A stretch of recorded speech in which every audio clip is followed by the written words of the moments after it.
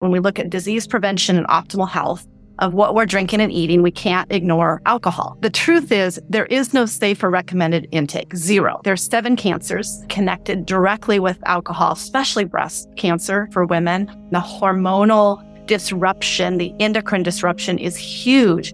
1 drink a day, 7 drinks a week, that's moderate drinking right there. And we're talking 5 ounces. I was not pouring myself 5 ounces of wine. Bartenders aren't pouring 5 ounces. So most drinks right there are already 2 drinks. It doesn't take much to be in that moderate drinking. Once it's past those 7 drinks, 5 ounces, that's then heavy, risky drinking.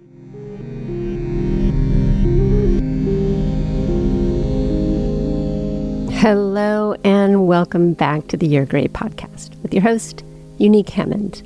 As you know, if you've been listening to this podcast, I created this space for those on their healing journey seeking out inspiration and tools, because on my healing journey, it was pretty lonely. And I was diagnosed at 34 with Crohn's disease. I had horrible periods my whole life, which were chalked up to endometriosis by my OBGYN. I didn't really talk about or commiserate with others about my painful periods. I just thought it was life on planet Earth. And then when I had Crohn's, the last thing you want to talk about is your poop with others. And the fact that I was 34 and my gut issues started when I was probably 30, maybe earlier. I definitely had IBS in my 20s, stress, and inability to process my emotions looking back. There was a lot on my plate, let's just say that.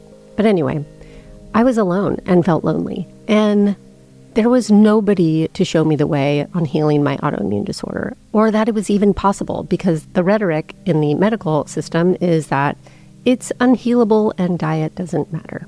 We know that is not true, and it should be illegal to even utter those words, period.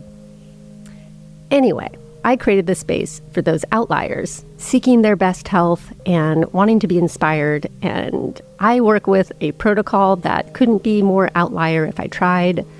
Yes, the Bean protocol. It is fantastic. It is amazing. I have helped thousands of people all over the world, and my mentor even more in her 30 years of practice. So there you have it.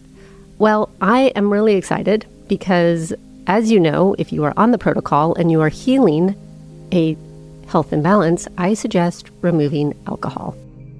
I had a long-standing relationship with alcohol. If I look back, alcohol was my coping mechanism for how insecure and out of place I felt in the world. Once I healed, I cut it out, of course, for many years. I started to reevaluate my relationship to alcohol, only to discover that my body never liked it. And I knew that, but the outcome of feeling a little bit better about myself and a little more carefree kind of overshadowed the fact that my body was in absolute rebellion. When I got healthy, my gut was healthy. I started having some here and there, and I realized that it allowed me to be around anyone. And my body still didn't like it.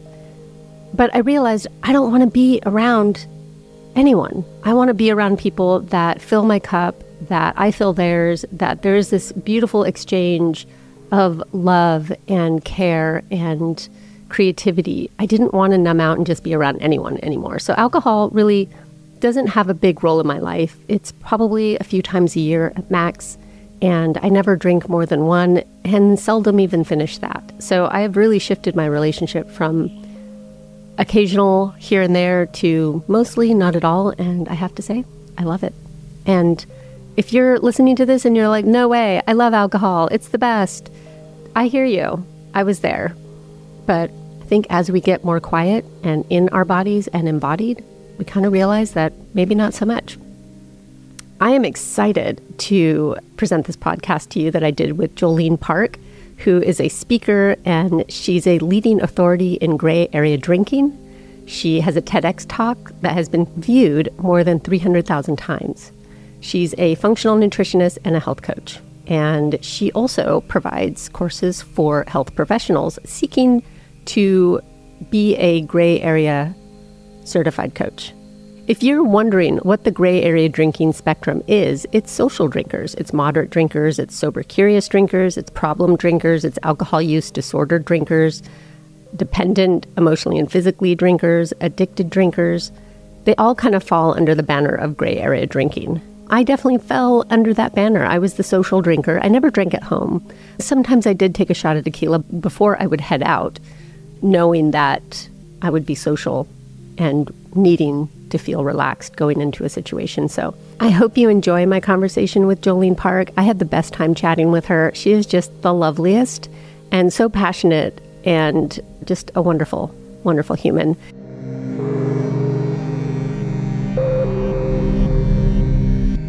Jolene, welcome to the You're Great podcast. I am so excited to sit down with you and chat about all things alcohol, gray area drinking, social drinking. How do we know we have a problem? I obviously, in the protocol, I remove alcohol for the healing process, but a lot of times after people reach their health destination, they'll kind of like slip back into habits, drinking and adding sugar and whatever. But I would love to hear from you today. How did you identify that your gray area drinking was potentially a problem? Well, first of all, thanks for having me. I've really been looking forward to this conversation and being here with you. Such a big question that opens up this whole conversation. I drank like most women around me drink, the book clubs, the girls' night out, the fun wine tasting kind of thing, loved red wine, and certified as a functional nutritionist in 1999. So I knew what I knew about functional medicine, functional nutrition, and also drank like, a lot of women drink. And so I took a lot of breaks over the years under kind of the umbrella of a wellness break, a paleo challenge, that type of thing. And so I flew under the radar really, really easily. Nobody really blinked an eye because they knew I was in wellness and nutrition. Yeah, I'd watched your TEDx talk and I got a sense of it, but I wanted you to share with my community because so many people are social drinkers. First, let's define what is gray area drinking. How do you define gray area drinking? I define gray area drinking it's the space between every now and again drinking, and every now and again drinking is literally like a handful of drinks over the course of a year. So really special occasions. Special occasions. You're having celebrating at a wedding. A couple months later, maybe going out with a group of friends, having a glass of wine at dinner. Like it really is every now and again. So that's one end of the spectrum. The other end of the spectrum is our stereotypical image of that crash and burn, rock bottom, catastrophic, the wheels fall off the bus of our life. There's this gray area between those two extremes. Most people don't fall into those two end category extremes, but where most people fall is within that gray area, which is where I fell. And I drank like that, for many, many years, and I would stop saying, I can't keep drinking like this. I don't feel good. It drops my blood sugar. I'd feel so queasy and woozy the next day because of that blood sugar, hypoglycemia from too much wine the night before. And then I would just say, I can't keep doing this. I'm going to stop. And then I would stop. It wasn't that hard stopping, but what was hard, I wasn't having withdrawals or anything like that. But what was hard was then this little quiet voice in my head after a couple of weeks or months would say, well, why am I being so restrictive? I don't need to be so all or nothing. I can be a social drinker.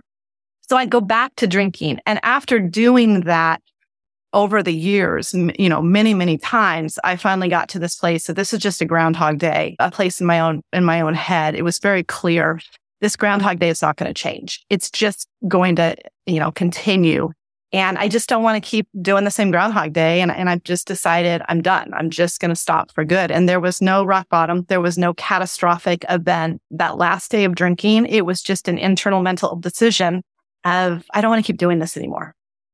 Did you from that day forward no longer identify as a drinker? Like would you say to people, I'm sober, or would you just say, no, I don't drink? Like how did you move forward to really solidify that choice? That's such a good question of thinking of those early days, because what was interesting is a lot of people actually didn't ask.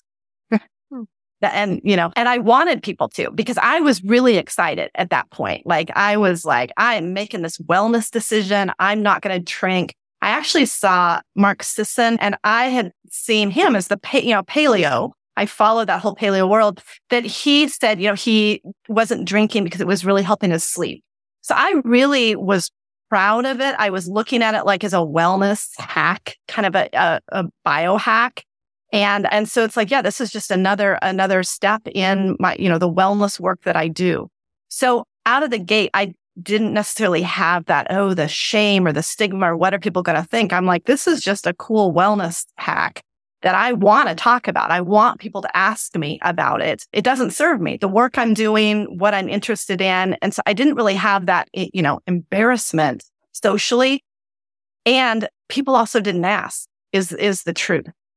Well, and I think that fact that somebody who is sober might feel embarrassed is part of the problem. The fact that we have this socially acceptable poison available to everybody. And if you don't take the poison, there's something weird with you versus, oh yeah, I'm opting out of poisoning myself tonight, guys. Cool. But it's such a social elixir and nobody, there really isn't a safe amount of drinking as far as the human body goes, right? It's a toxin. And then the byproduct of filtering that toxin is even more toxic to the human body than alcohol itself, right? So this interesting kind of social element of, oh, you don't drink? I remember that. I worked in an industry that was very pro-alcohol, and everybody really are functioning social alcoholics is what I used to call them. So when I saw your gray area term, I was like, oh, that's really interesting because that's the area I always thought of it as functioning social alcoholics. You'd mentioned that, you would, from a stressful day, you would wind down with a bottle of wine. I definitely put that into kind of like this really interesting area of drinking because so many people do that. And so many of my clients did that before they became my clients during the pandemic, where their way of coping with fear and anxiety about this unknown factor or stress was to drink it away. I find it a really fascinating response. You gave up the gray area drinking. You were super excited about it. It felt like kind of a health hack. There was no repercussions in the social world for you of you not participating in alcohol? There really weren't. And I will say this is the biggest conversation that I have with clients. So I'm not minimizing it. It's not that it's such a concern. It really is a number one coaching conversation when I work one-on-one. So I'm not minimizing it by any means, but my experience is, and, working with clients, the experience, what I've found this is my 9th year now of not drinking. There were people, I can think of 2 people, a friend and a family member who made comments. So it's not that people don't make comments, but and I see this reflected in my clients too. What I find is when people actually comment about us not drinking, there's already, again, my experience, other people might have different experience, but my experience is there's already something a little sideways within that relationship. And so they're using the alcohol opportunity to come in with a bit of a dig sideways, but they would have used anything. It's just alcohol is there and available. And so there's that little slight or a little dig. That's been my experience. Whereas people where the relationship is, aligned and there isn't any kind of strange dynamic there, for the most part, people are, in our life who know us are very supportive. And also people who may not know us as well, just even with acquaintances or like at a networking event or just saying, I quit drinking. There's, and I'll say this in public, there's no dark story behind it. I made the decision to stop. And often, usually what happens is people's response will be, oh, I'm curious. Tell me more. I've kind of been thinking about that myself. They respect it and they want to know more. There is the anticipated fear socially of what happens, but I find that it's more of the anticipation than the actual reality. And it really doesn't play out unless potentially there's already a sideways dynamic going on.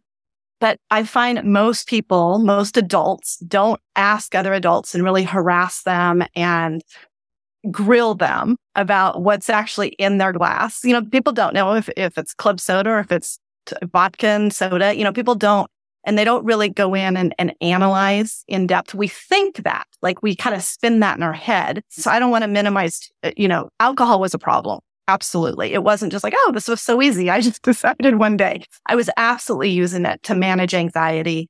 And I loved red wine. I loved that initial effect, but it was too easy and too frequent to be drinking a bottle of wine on many occasions. And so it was absolutely a problem. That's why I chose to quit. But again, most people, when it comes down to it, they really don't harass or badger of, are you an alcoholic and what's going on and why aren't you drinking? Right. The language I heard you use probably really helps. You're not saying I'm sober, which has a very different connotation than I quit drinking.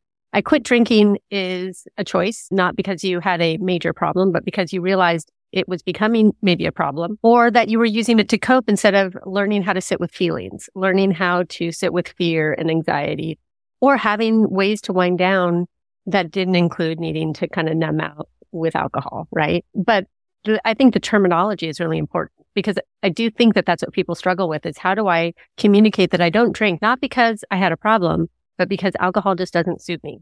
I'm real honest about that. Yeah. I've found I'm being very honest. I like to just say I quit, period. And you can just kind of see people like, whoa, what's that about? And then I say, look, there's no dark story. There was nothing externally catastrophic, stereotypically what we think of as like fear and loathing in Las Vegas. That was not my story. I'd always say my alcohol memoir will be very boring. I quit. I quit. But the way I was using alcohol was problematic. It was very easy for me I'll have a glass. Screw it. I'll have another glass. I'll have another glass. And frequently and easily the pattern of finishing a bottle on a very frequent basis. And I'm very honest about that too. And often I can see in people's eyes when I'm talking with them, there's just that recognition of like, yeah, I identify. And that when clients come to me, they'll say, I identify with your story. Mm-hmm. This is how I drink too. I don't have a rock bottom. I function. All my new clients always say I function really well. I'm like, that's good. You don't want to get to a place where you don't function. Most people, gray area drinkers, that's the characteristic, is they are functioning. But there's that still small voice that's saying, I'm drinking too much. I can't keep drinking like this. They're feeling the effects physically and emotionally, but able to hide it with those around them. But internally, they know it's too much. What are the health implications of drinking like that, do you think? Or do you know? Like mind, body, gut health. Like what are the downside? Let's just say you don't have a problem, you're not an alcoholic, but what are the downsides of drinking like that on a regular basis? Well, like you mentioned a minute ago, there is no safe or recommended healthy intake level of alcohol, which I always like to go back to that, because we always want to hear, I was doing that when I was drinking. Like you want to hear the story to kind of measure of, well, I'm not that bad, or I don't drink, it's like measuring. And the truth is there is no safe or recommended intake, zero. So we start there instead of trying to say they're worse or I'm not that bad or that type of thing. And so with that, and where those studies come from, and it comes from some of the dietary guidelines in 2010, there was some papers put out. They were looking at, when we look at disease prevention and optimal health of what we're drinking and eating, we can't ignore alcohol. And so this data was termed the gray area of drinking, looking at nutrient intake. And so it's, to your question, it's everything. There's 7 cancers connected directly with alcohol, especially breast cancer, for women. These perimenopausal years, my clients are 35 to 55. I mean, the hormonal disruption, the endocrine disruption is huge. And we're not even talking bottles and bottles of wine. I'm just talking a drink or two on a regular basis. So 1 drink a day, 7 drinks a week, that's moderate drinking right there. And we're talking 5 ounces, not Olivia Pope, big fishbowl size wine glass. So 1 5-ounce glass of wine every night for 7 days is moderate drinking. That's actually not low. Did you say 5 ounce? 5 ounces of wine. Do you know anybody who drinks 5 ounces of wine at a time? When I was not pouring myself 5 ounces of wine, and when I go out, bartenders aren't pouring 5 ounces. So most drinks, right there, are already 2 drinks. It doesn't take much to be in that moderate drinking. Most people who are drinking regularly, but when we're honest about it, then they tip over into, once it's past those seven drinks, 5 ounces, that's then heavy, risky drinking. So we have this stereotypical thing of like, it just like we're just swimming in vats of wine. And it's not that. It really is, glasses on a frequent basis. But all of that adds up. There's 7 cancers connected, including breast cancer, the hormonal disruption, the gut microbiome disruption, the neurotransmitter disruption is what my TED Talk is on and what I've done a lot of work on. So really any physiological function alcohol's a wrecking ball. But then the emotional piece with, I also look at the somatic work and the fight, flight, freeze, collapse mechanism, the trauma in the body, the issues in the tissues. Alcohol disrupts all of that. It stunts that. It gets in the processing way of being able to discharge and move through those emotions that need to be moved through. The spiritual connection. There's work out there about we're drinking, we call it spirits, but then also the potential of spirit, what is, when people say, I feel like it wasn't myself, like something came over me, like that's powerful in a spiritual, energetic realm. And so, body, mind, spirit, alcohol can be quite destructive, and it doesn't take much. And that's been the problem. We've had this traditional historical view that it's just fear and loathing in Las Vegas, and it's not the case. It doesn't take much.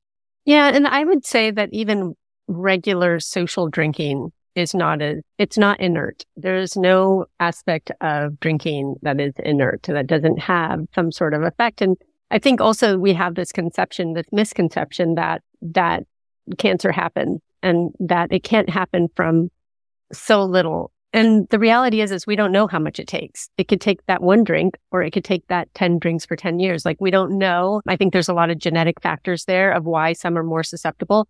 I was always really sensitive to alcohol, but because it was so much the world I lived in, and it was going out with clients and drinking and bottles of wine, and that I was like, well, I should be able to tolerate this. And I think that's another interesting conversation too, because I know a lot of the people that I work with, they know it doesn't feel good for them, but it's such a part of the social construct that they don't know how to get out of it either, and how to have a conversation with their friends. But something else you mentioned, which is really beautiful, that if you're hanging out with people that don't support you or have an issue with you not drinking, then that relationship is probably already not authentic, and it's in the container, right?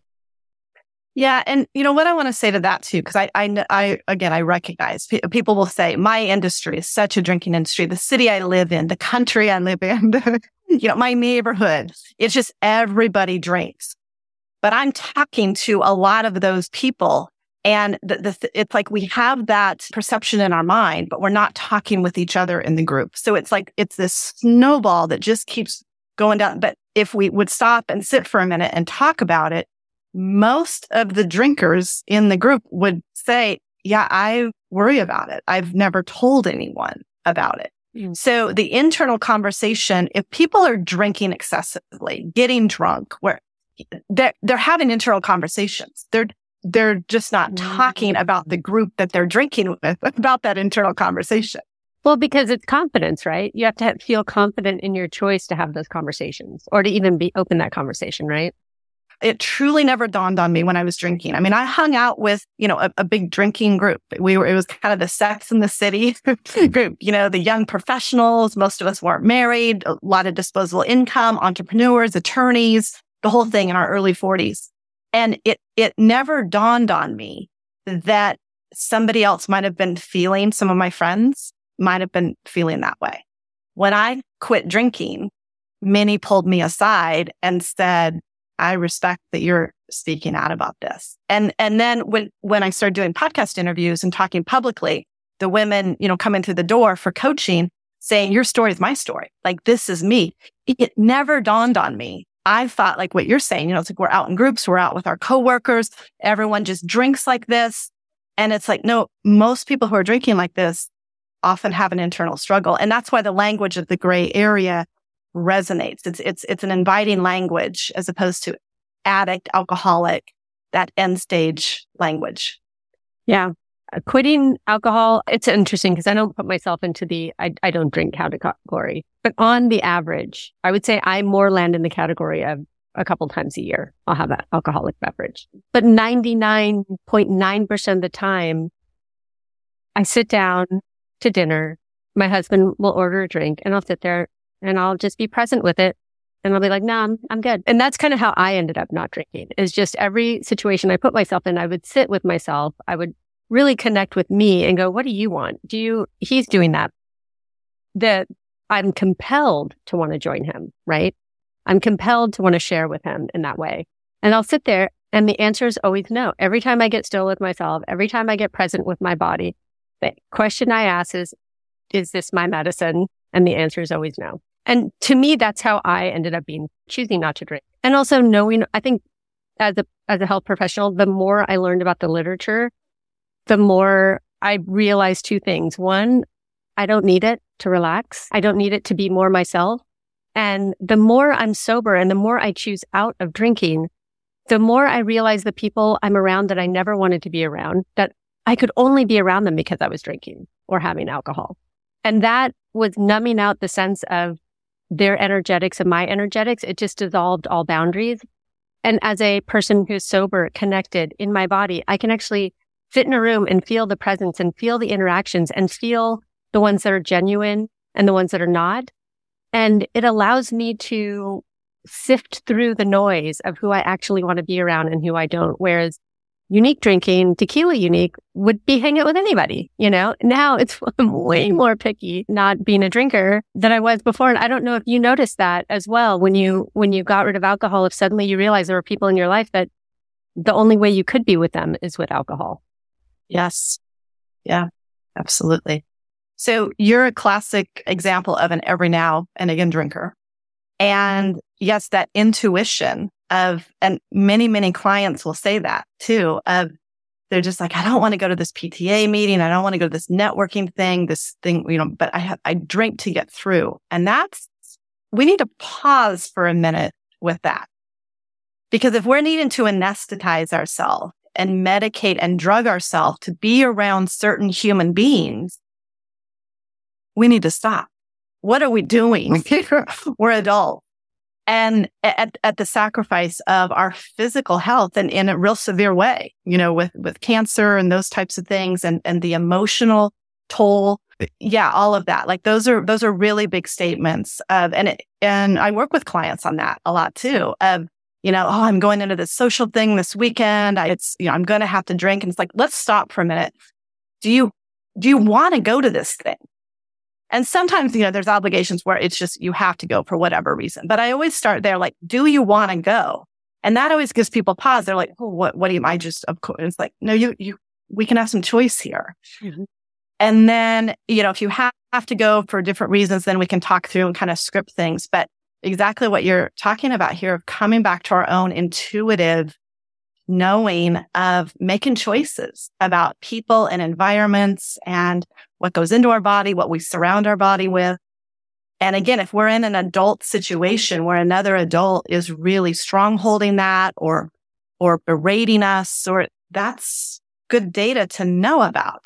Like, we're autonomous adults and human beings here. And if the hold of alcohol really is over our head, which when I break it down and we really get in and pierce it apart, usually that's not the case. But if that really is the case, there's some things, for people to look at. But when we get honest, often that's not the case. I call it social bullying. It's an interesting thing. To me, I feel like we need to normalize people taking care of themselves, regardless of if it makes sense to you or not, to an other or not, right? So whether they're eating differently, not drinking, not eating sugar, amazing how many of my clients get socially bullied by family members or friends for not eating sugar. It's like, oh, well, that's normal. You should be able to eat sugar. That's too restrictive. These conversations around us taking care of ourselves, we're talking about alcohol today, but honestly, I can apply it to so many things, that social bullying that happens. If there is somebody in your friend group or family who eats like crap, I'm all for leaving them alone as well, right?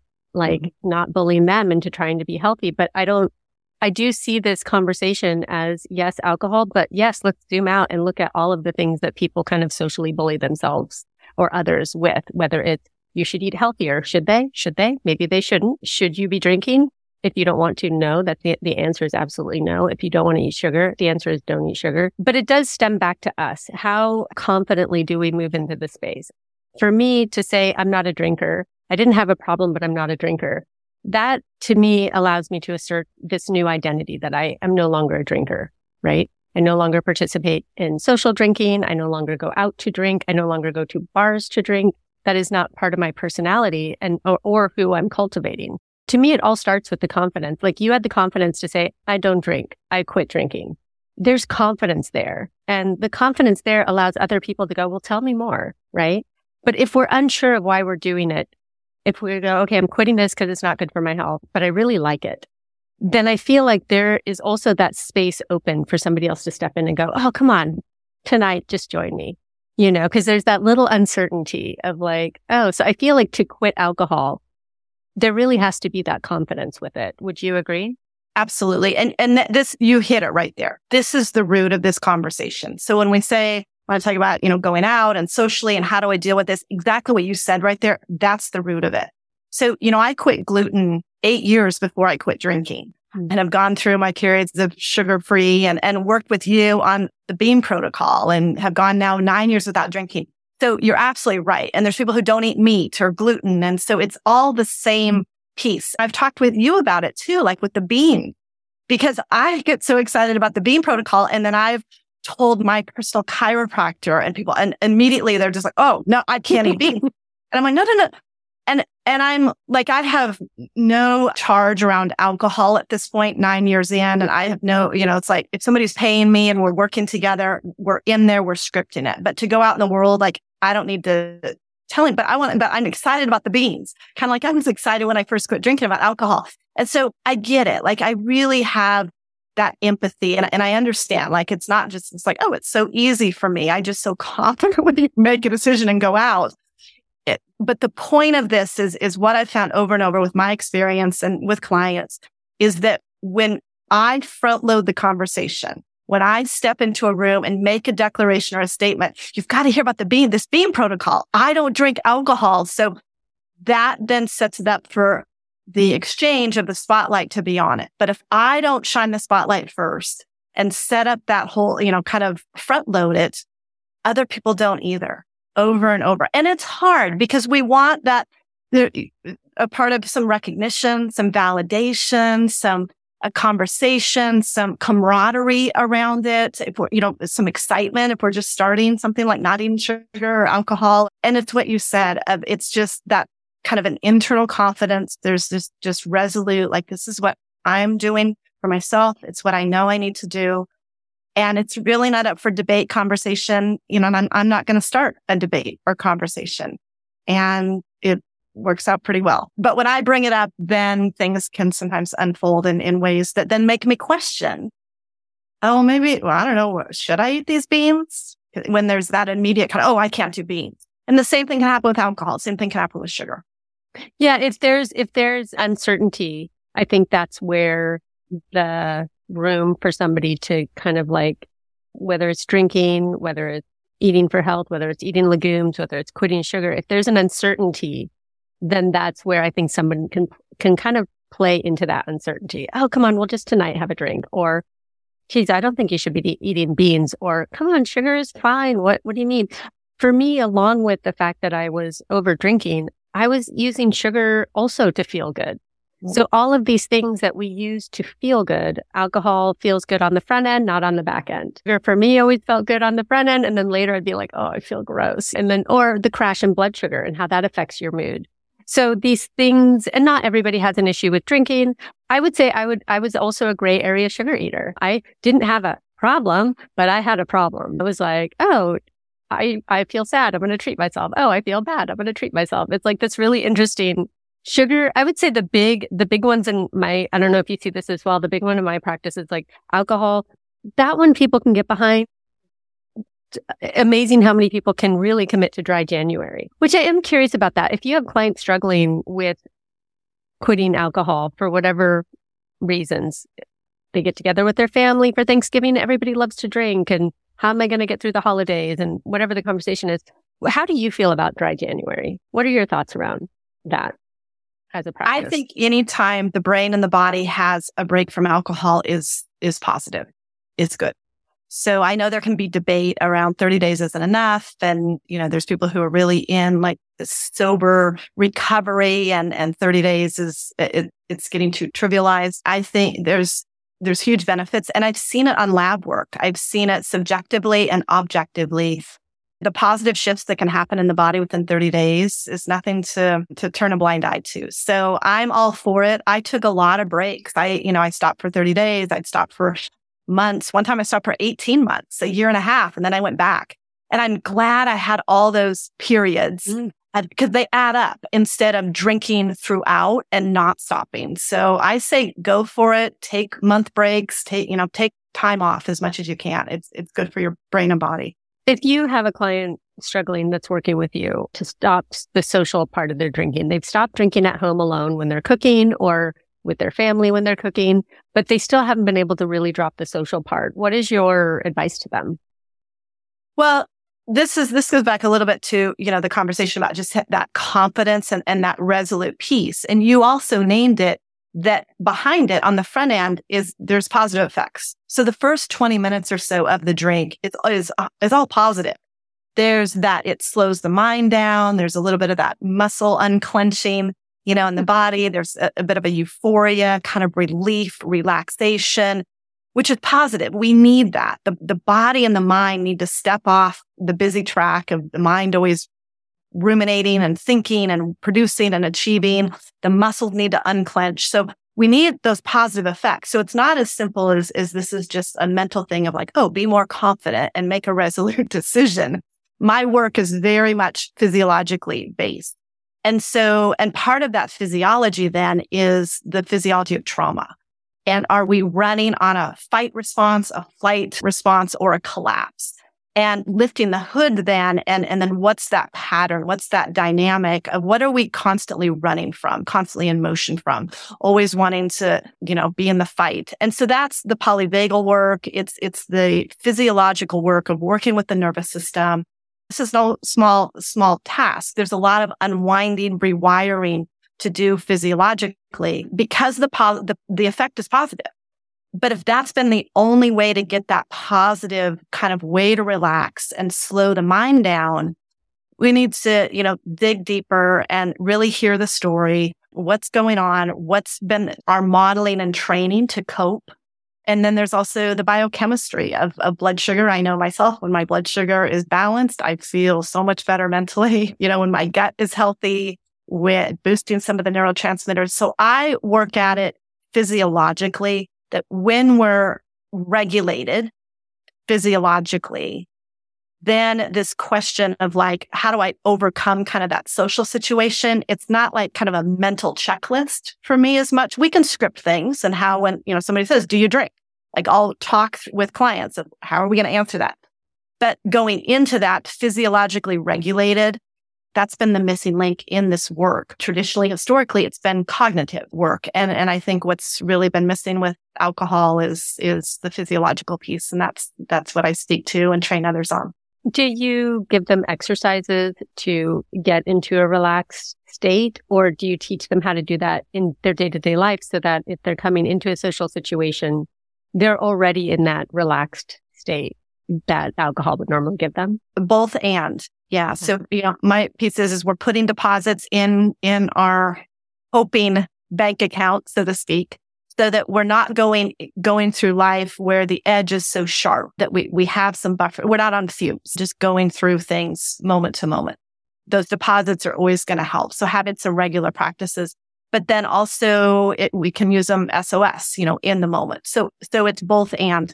But I'm also very thematically kind of oriented with it's not just kind of a formula of everyone listening right now. Here's what you need to do. Do these 3 things. There's lots of options out there, but it depends on biochemical individuality and just your own kind of constitution and how you're wired with your stress response of what might resonate and doesn't. And it doesn't mean that's a good thing or a bad thing. It's just, this is interesting data working with your system, your organism. Here's maybe a better match for you, unique versus somebody who's, listening. But each resource can be working on toning the polyvagal nerve or soothing the amygdala, that alarm response, in the brain, or feeding that good microbiome to settle and just have that optimal, good bacteria in the gut that then feeds the neurotransmitters. So I work on all biochemical, kind of emotional, energetic. And then how I work with clients is what happened? What did you notice? And if you tried something and you felt more agitated or you hated it, it doesn't hurt my feelings. That's okay. That's just good data. Mm-hmm. So, and if it's something where people really light up and they're like, oh my gosh, like the beans, perhaps, not, where they're just like, I've had clients where they think, well, this sounds kind of silly, and come back and they're like, I feel that grounding kind of calm sense that you're talking about just from eating beans 3 times a day. But we don't know it until we actually try it. Like, we've got to play it out in the field, put it into that curiosity experience, and the body's going to give us really quick feedback, biochemically, emotionally, energetically. Absolutely. Honestly, I'm now 10 years on the protocol, and that was one of the original things that I noticed. Healing Crohn's disease was a long journey, but the first step I noticed, because I was stuck in fight or flight, and alcohol was a coping mechanism. Smoking pot was a coping mechanism, although I didn't love it. It gave me anxiety on the back end. But in my early 20s, these were coping mechanisms for the fact that I had trauma, for the fact that I was stuck in fight or flight. So I do think that drinking is an interesting manifestation of a bigger conversation. It's oftentimes not just social. It's oftentimes regulating something else. So what you're saying is not as easy just to quit, because so often it's regulating other things that we haven't yet touched on. Exactly. But then the food component. So I did 10 years of therapy before I got sick, where I was going to a therapist once a week. And I had tools, but it still wasn't getting to this really locked in sensitive nervous system of fight or flight that I was in. Fight, flight, freeze. I was either frozen and unable to do anything, or I was fighting. I was in these various stages, but never just calm. Like, when people said meditate, I'm like, I can't even sit still emotionally. Like, emotionally, I'm boom, boom, boom. So when I was super sick, and I'd gone through a lot to get to where I was when I finally found the protocol. I mean, when I finally got to the protocol, I was 90 pounds and just an absolute mess, digestively, nutrient deficient. Started eating the beans and feeling for the first time in my life, after a couple months on it, this calm. And I was like, what is that? What is that? What is that pause? What is that calm? What is that space that I've never experienced before? If that had been the only thing the protocol gave me, it would have been worth it. The fact that I was able to go into remission and create a healthy body again is profound, but that calm, that grounded, vagal tone, had never heard of it before I started the protocol. Things were calm in the digestive tract. To me, that is the fact that food is that powerful is profound, because all of the tools I had learned in therapy were great, but I only began to use them and access these emotional places that I had been unable to feel once I could actually feel what it felt like to be calm in my body. I could feel sadness. I could feel anger or regret. I could feel all of these other things that just felt like this fiery ball of confusion before. So I love that you are noticing in your practice that using the soluble fiber is having this feedback effect, because I see it everywhere in my practice where people are just like, I feel calm. I feel grounded. I don't even need this or that or the other thing that I used to regulate. To me, it still blows my mind that food is this powerful, and not from every mountaintop are doctors and other people yelling at going, get your food right, man. It doesn't mean that you don't need a medication. Let's just say that right off the bat. There's all kinds of things that a good medication can be used for. But if we have this foundation of health, how amazing would that be? What a gift. So what I want to say here is, I want all of my clients and those listening who are, working with this alcohol question, to re-listen, go back kind of the 2 minutes of everything you just said here. And this is what I'm talking about the difference of when it resonates in your body. So I talk with people all the time, and they're like, yeah, I've done therapy. I diffuse oils. I do yoga. I journal. And I'm like, does it help? Does it work? And they're like, well, what do you mean? When something works, you hear a description of what you just shared. And everyone listening to, what your share there, it's like you light up. There's this, it lands like it's a physiological match. And after hearing that, people listening are like, wait a minute, I want that. I want that calm. What are these beans? So my audience who will be listening to this, who may not know, not everyone knows about the beans, will be, I want to know more. And so that's where I'm working with people. So it's not about 1, 2, 3. Here's a formula. It's about when there's a physiological match, you hear it in people's telling of the experience and how they tell it.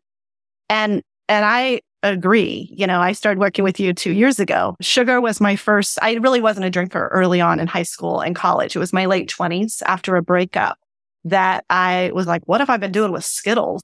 This is wine is quick. And, I've been messing around with this sugar.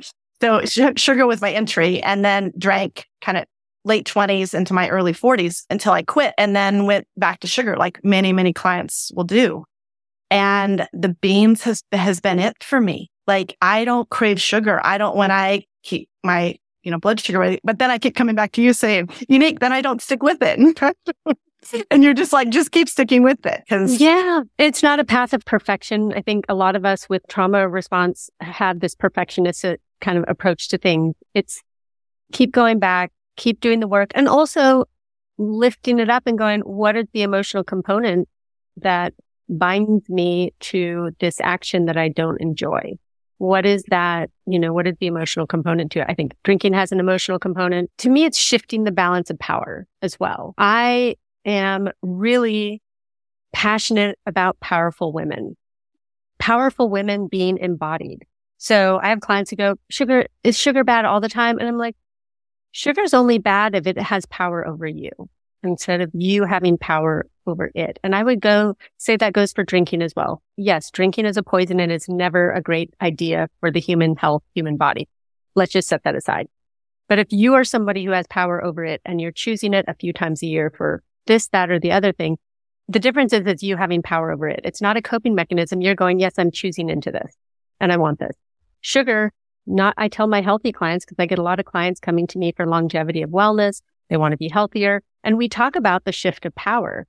So if sugar owns you where you can't not have it, there's the problem. If you can shift the power so that you can choose in and out of it, that's a very different relationship than, I can't help myself. I just have to reward myself. I had a hard day. It makes me feel better. Or I had a great day and it makes me feel better. Or everybody had dessert, so I had dessert. That sense of like no power, no responsibility. Let's shift that. If you powerfully choose into it and you want it and you feel amazing about it, that's a beautiful experience. Enjoy that. But if you are powerless against it, then let's talk about that conversation.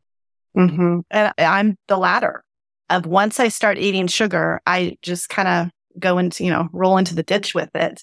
And beans are the thing. Again, I started studying nutrition in 1999 and paleo, the protein. I know that helps to stabilize blood sugar, things like glutamine, apple cider vinegar. I've done somatic experiencing work. Like I know the things. And the bean protocol for me, for what you're talking about, that calm of just that, because it's the anxiety of why I drank, just kind of that inner, my mind won't stop. It's not that I'm having a panic attack, but it's just that constant ruminating worry about, just give me something. I'll run with it. And beans stop that. And then it's the conversation, like what you were asking about alcohol. What happens then is I'll tell somebody about it and they're like, oh, that does not sound, or I can't do. And then I'm like, okay, what am I? And then I call you because I've fallen up and I'm like, why? I just have to, because I know the feedback within my own body and how I feel and how it settles my nervous system in such a profound way that nothing else has.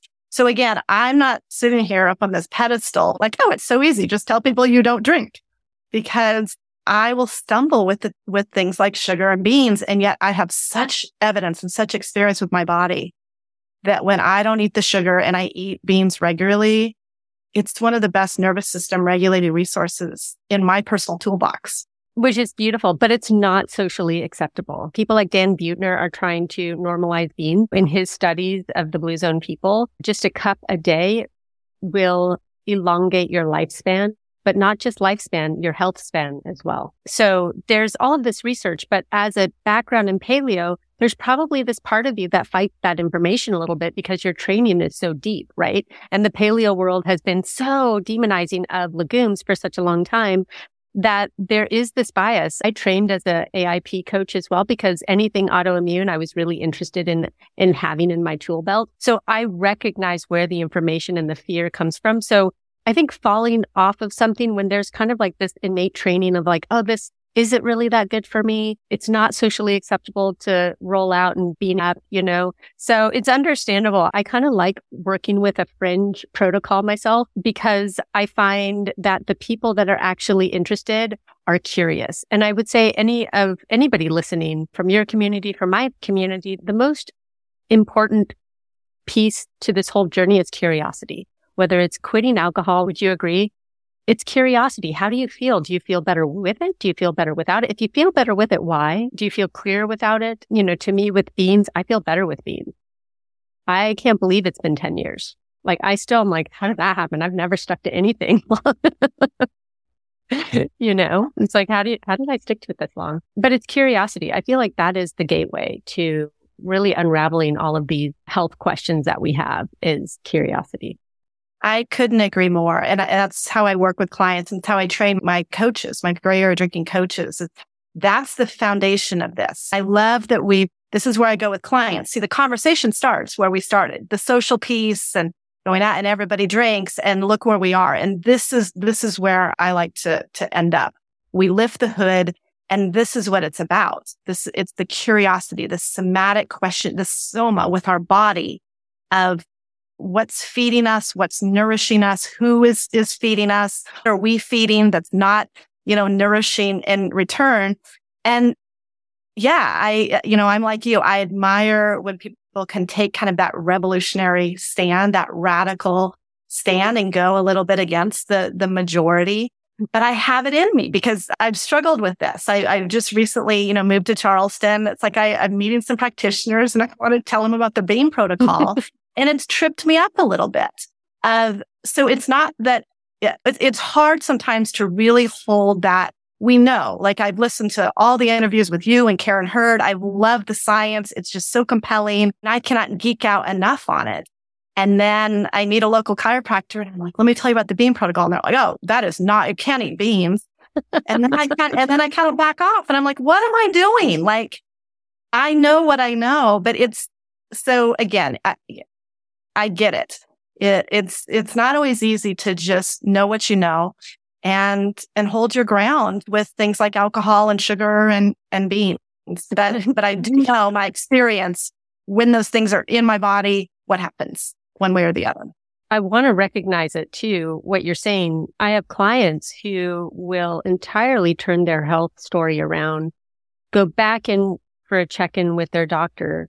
And their doctor will be like, oh, no, you shouldn't be eating this way. And they'll come back to me and be like, oh, they want me to change my diet and they want me to do this and this. And I'm like, well, let's just pause for a moment. Is what you're doing working? Well, yes, but the doctor said, and I'm like, they don't have any nutrition training.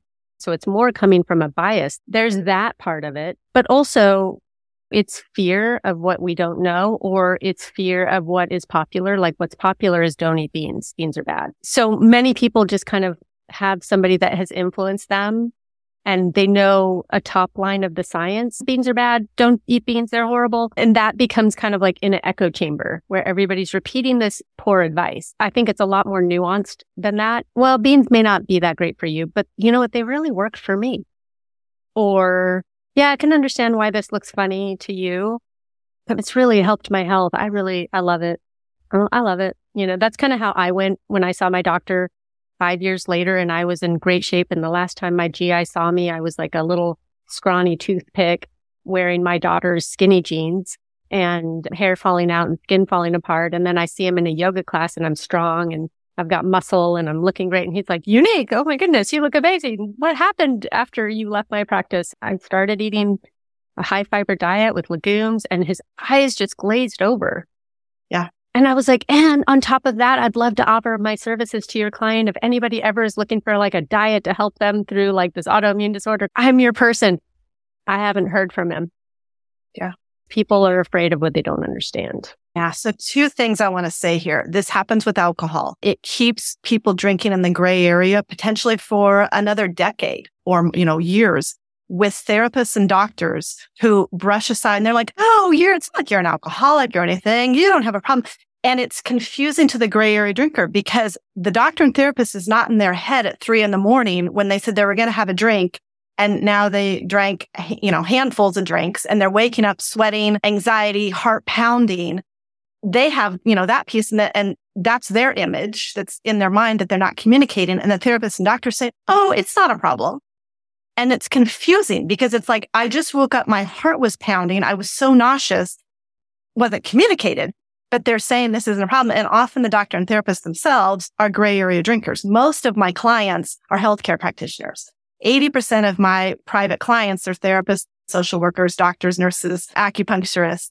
So, the other unspoken nutritionist, the other unspoken white elephant in the room here is the healthcare industry. Every industry drinks in the gray area, but the healthcare industry, we've really turned a blind eye and there's lots of gray area drinkers there. And the other thing I want to say about this piece of just kind of, that curiosity, when we're more regulated, here's the irony, we're more able to be curious. This is a brain piece. It's a protective mechanism, the immediate shutdown, the immediate resistance, the immediate, no, I've changed my position. Again, this is a radical shift from my training in paleo, but that openness to the curiosity, when our amygdala can settle and our nervous system can settle a bit, because we can sit here and say, oh, be curious. And it's a somatic practice to have some curiosity and let things run through our system and notice what happens. But if we're in this constant protective, fighting and bracing state, it's very hard to be curious because it's not safe. And so that's always interesting to me too, when people have that immediate defiant pushback. It's like, ooh, it's the nervous system is on high alert because it's hard to take anything else new in and be curious when we're dysregulated. When you're scared, think about that scared position. I really love that. Thank you for that. That visual of being scared is the absence of curiosity. It is a tightened, closed space where only reaction can happen. So that's a beautiful insight there. Yeah. Yeah. And so often we're clinging to what we know as a way to stay safe. So no, don't eat beans. No, don't, give up drinking, whatever it is, that safety. We're looking for that safe place of community recognition. We're okay when we're safe. Personally and professionally. Yeah. This is why this stuff for people who are in the health, wherever, as a nutritionist, as a doctor, as a nurse, it can be a threat professionally around alcohol, especially. It can be very serious if you've got an alcohol problem as a doctor, as a therapist. So there's a threat professionally or, what we think we've been trained in. And now all of a sudden beans just blows the whole paradigm or even personally can be a personal threat. The more regulated we are in our nervous system, the more we have the capacity to pause and just say, I'm going to chew on this, literally and metaphorically for a minute and notice what happens next. I would say that I am the first person who is looking for a better way, always. I work with this protocol and I continue to work with it only because I see the proof. I see the proof every day and I see the results. But I'm always looking. I'm always out there, looking through the scientific literature and following people I respect to go, can this be bettered? This thing that I'm working with, can it be bettered? I haven't found a better. Can there be different? Oh, totally. There's all kinds of different. If you have raging histamine, you might need something different. So there's many things out there that you might need something different before you can eat beans. I recognize that. But as a foundation of health and healing and well-being and not just living well today, but tomorrow and the next day, I can't find anything to beat it. I started studying the Blue Zone from Dan Buettner a few years ago. It was like, oh, people who eat beans live longer and better. Okay, how are we going to beat these 100-year-old people living well and still they've got their mind working for them and their body working for them? I want that. I want to be an old person who's awesome. So to me, I'm curious. I'm not rigid holding to this thing going, oh, this is it. I'm more like, show me something better because what I got is pretty great. Yeah, me too. I've always been a questioner. I've changed position. I've changed my mind on different things because I'm always questioning. I'm a lifelong learner. And you have capacity for curiosity, right? I hear that from you, which is so beautiful. I love the work that you're doing. And I'm so excited that you're integrating legumes into your practice because I can't think of anything better. And I've found it with clients because, the neurotransmitter work the piece that neurotransmitters are manufactured. We have more manufacturing happening in our gut than in our brain. That whole second gut component and a healthy gut is so important with the mind and our moods. And sometimes the neurotransmitter work can admittedly feel, a lot of people everybody doesn't want to take supplements. And then there's the expense of that and the confusion and just there's a lot of questioning when it really comes down to it. Supplements have always been in my background and my training. But when I find the rubber meets the road, when I'm really working with clients and doing training, it can get sticky sometimes. And beans are accessible. They're the price point's amazing. I do them just out of the carton, out of the can. I mean, I don't do any, I'm not a big cook. And it's easy for me and I get immediate results, which is what I want and what clients want is where we notice something, pretty swiftly. And I do with beans. And I just love the science. I mean, I listen to you and Karen and I tell people, I send them links. Go listen to this. And I don't think 90% do. But if people, say they love the science and say they want data, listening to the mechanisms of what beans do physiologically, I geek out on it. I could just listen to it ad nauseum. I think it's fascinating, but I think physiology is fascinating. A spiritual experience for me was getting to the point in my life where I started taking care of my body because how profound our human body is simply blows my mind. I was always like, what's my spiritual practice? My spiritual practice is taking care of my incredible human vessel. For me, that's an incredibly spiritual experience. If health practitioners are listening, I understand that you have a course that will certify them to work with drinking in the gray area. Tell me more about that. Absolutely. So I am certified for health and wellness, board certified coaches for 30 continuing education hours. I'm also certified through NADAC, which is the National American Addiction Professional Association for 30 hours.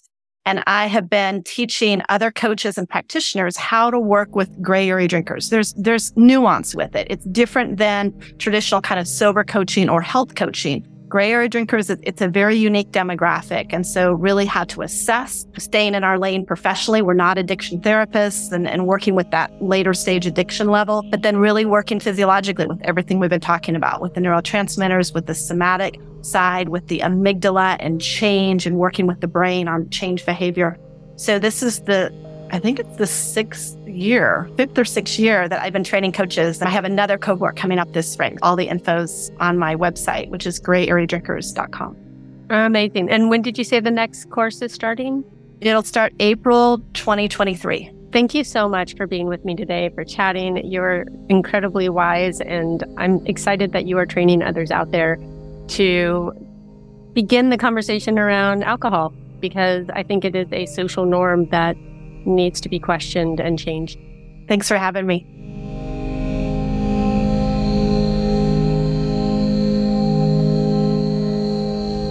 I hope you enjoyed our chat, and I hope it gives you something to think about on your own health journey and what role alcohol plays. Is it holding you back from getting your health to where you want it to be? Is it a crutch? Is it like me these days, which is I can take it or leave it. Sometimes I take it. 99.9% of the time I leave it. And I do not identify as sober. I identify as a non-drinker. So I hope this gives you some food for thought or inspires the next step in your healing journey. If you would like to find out more about Jolene Park, you can find her at grayareadrinkers.com. And if you just Google her name, you can watch her TEDx talk as well. Wish you a wonderful day, night, morning, wherever you are in this beautiful world.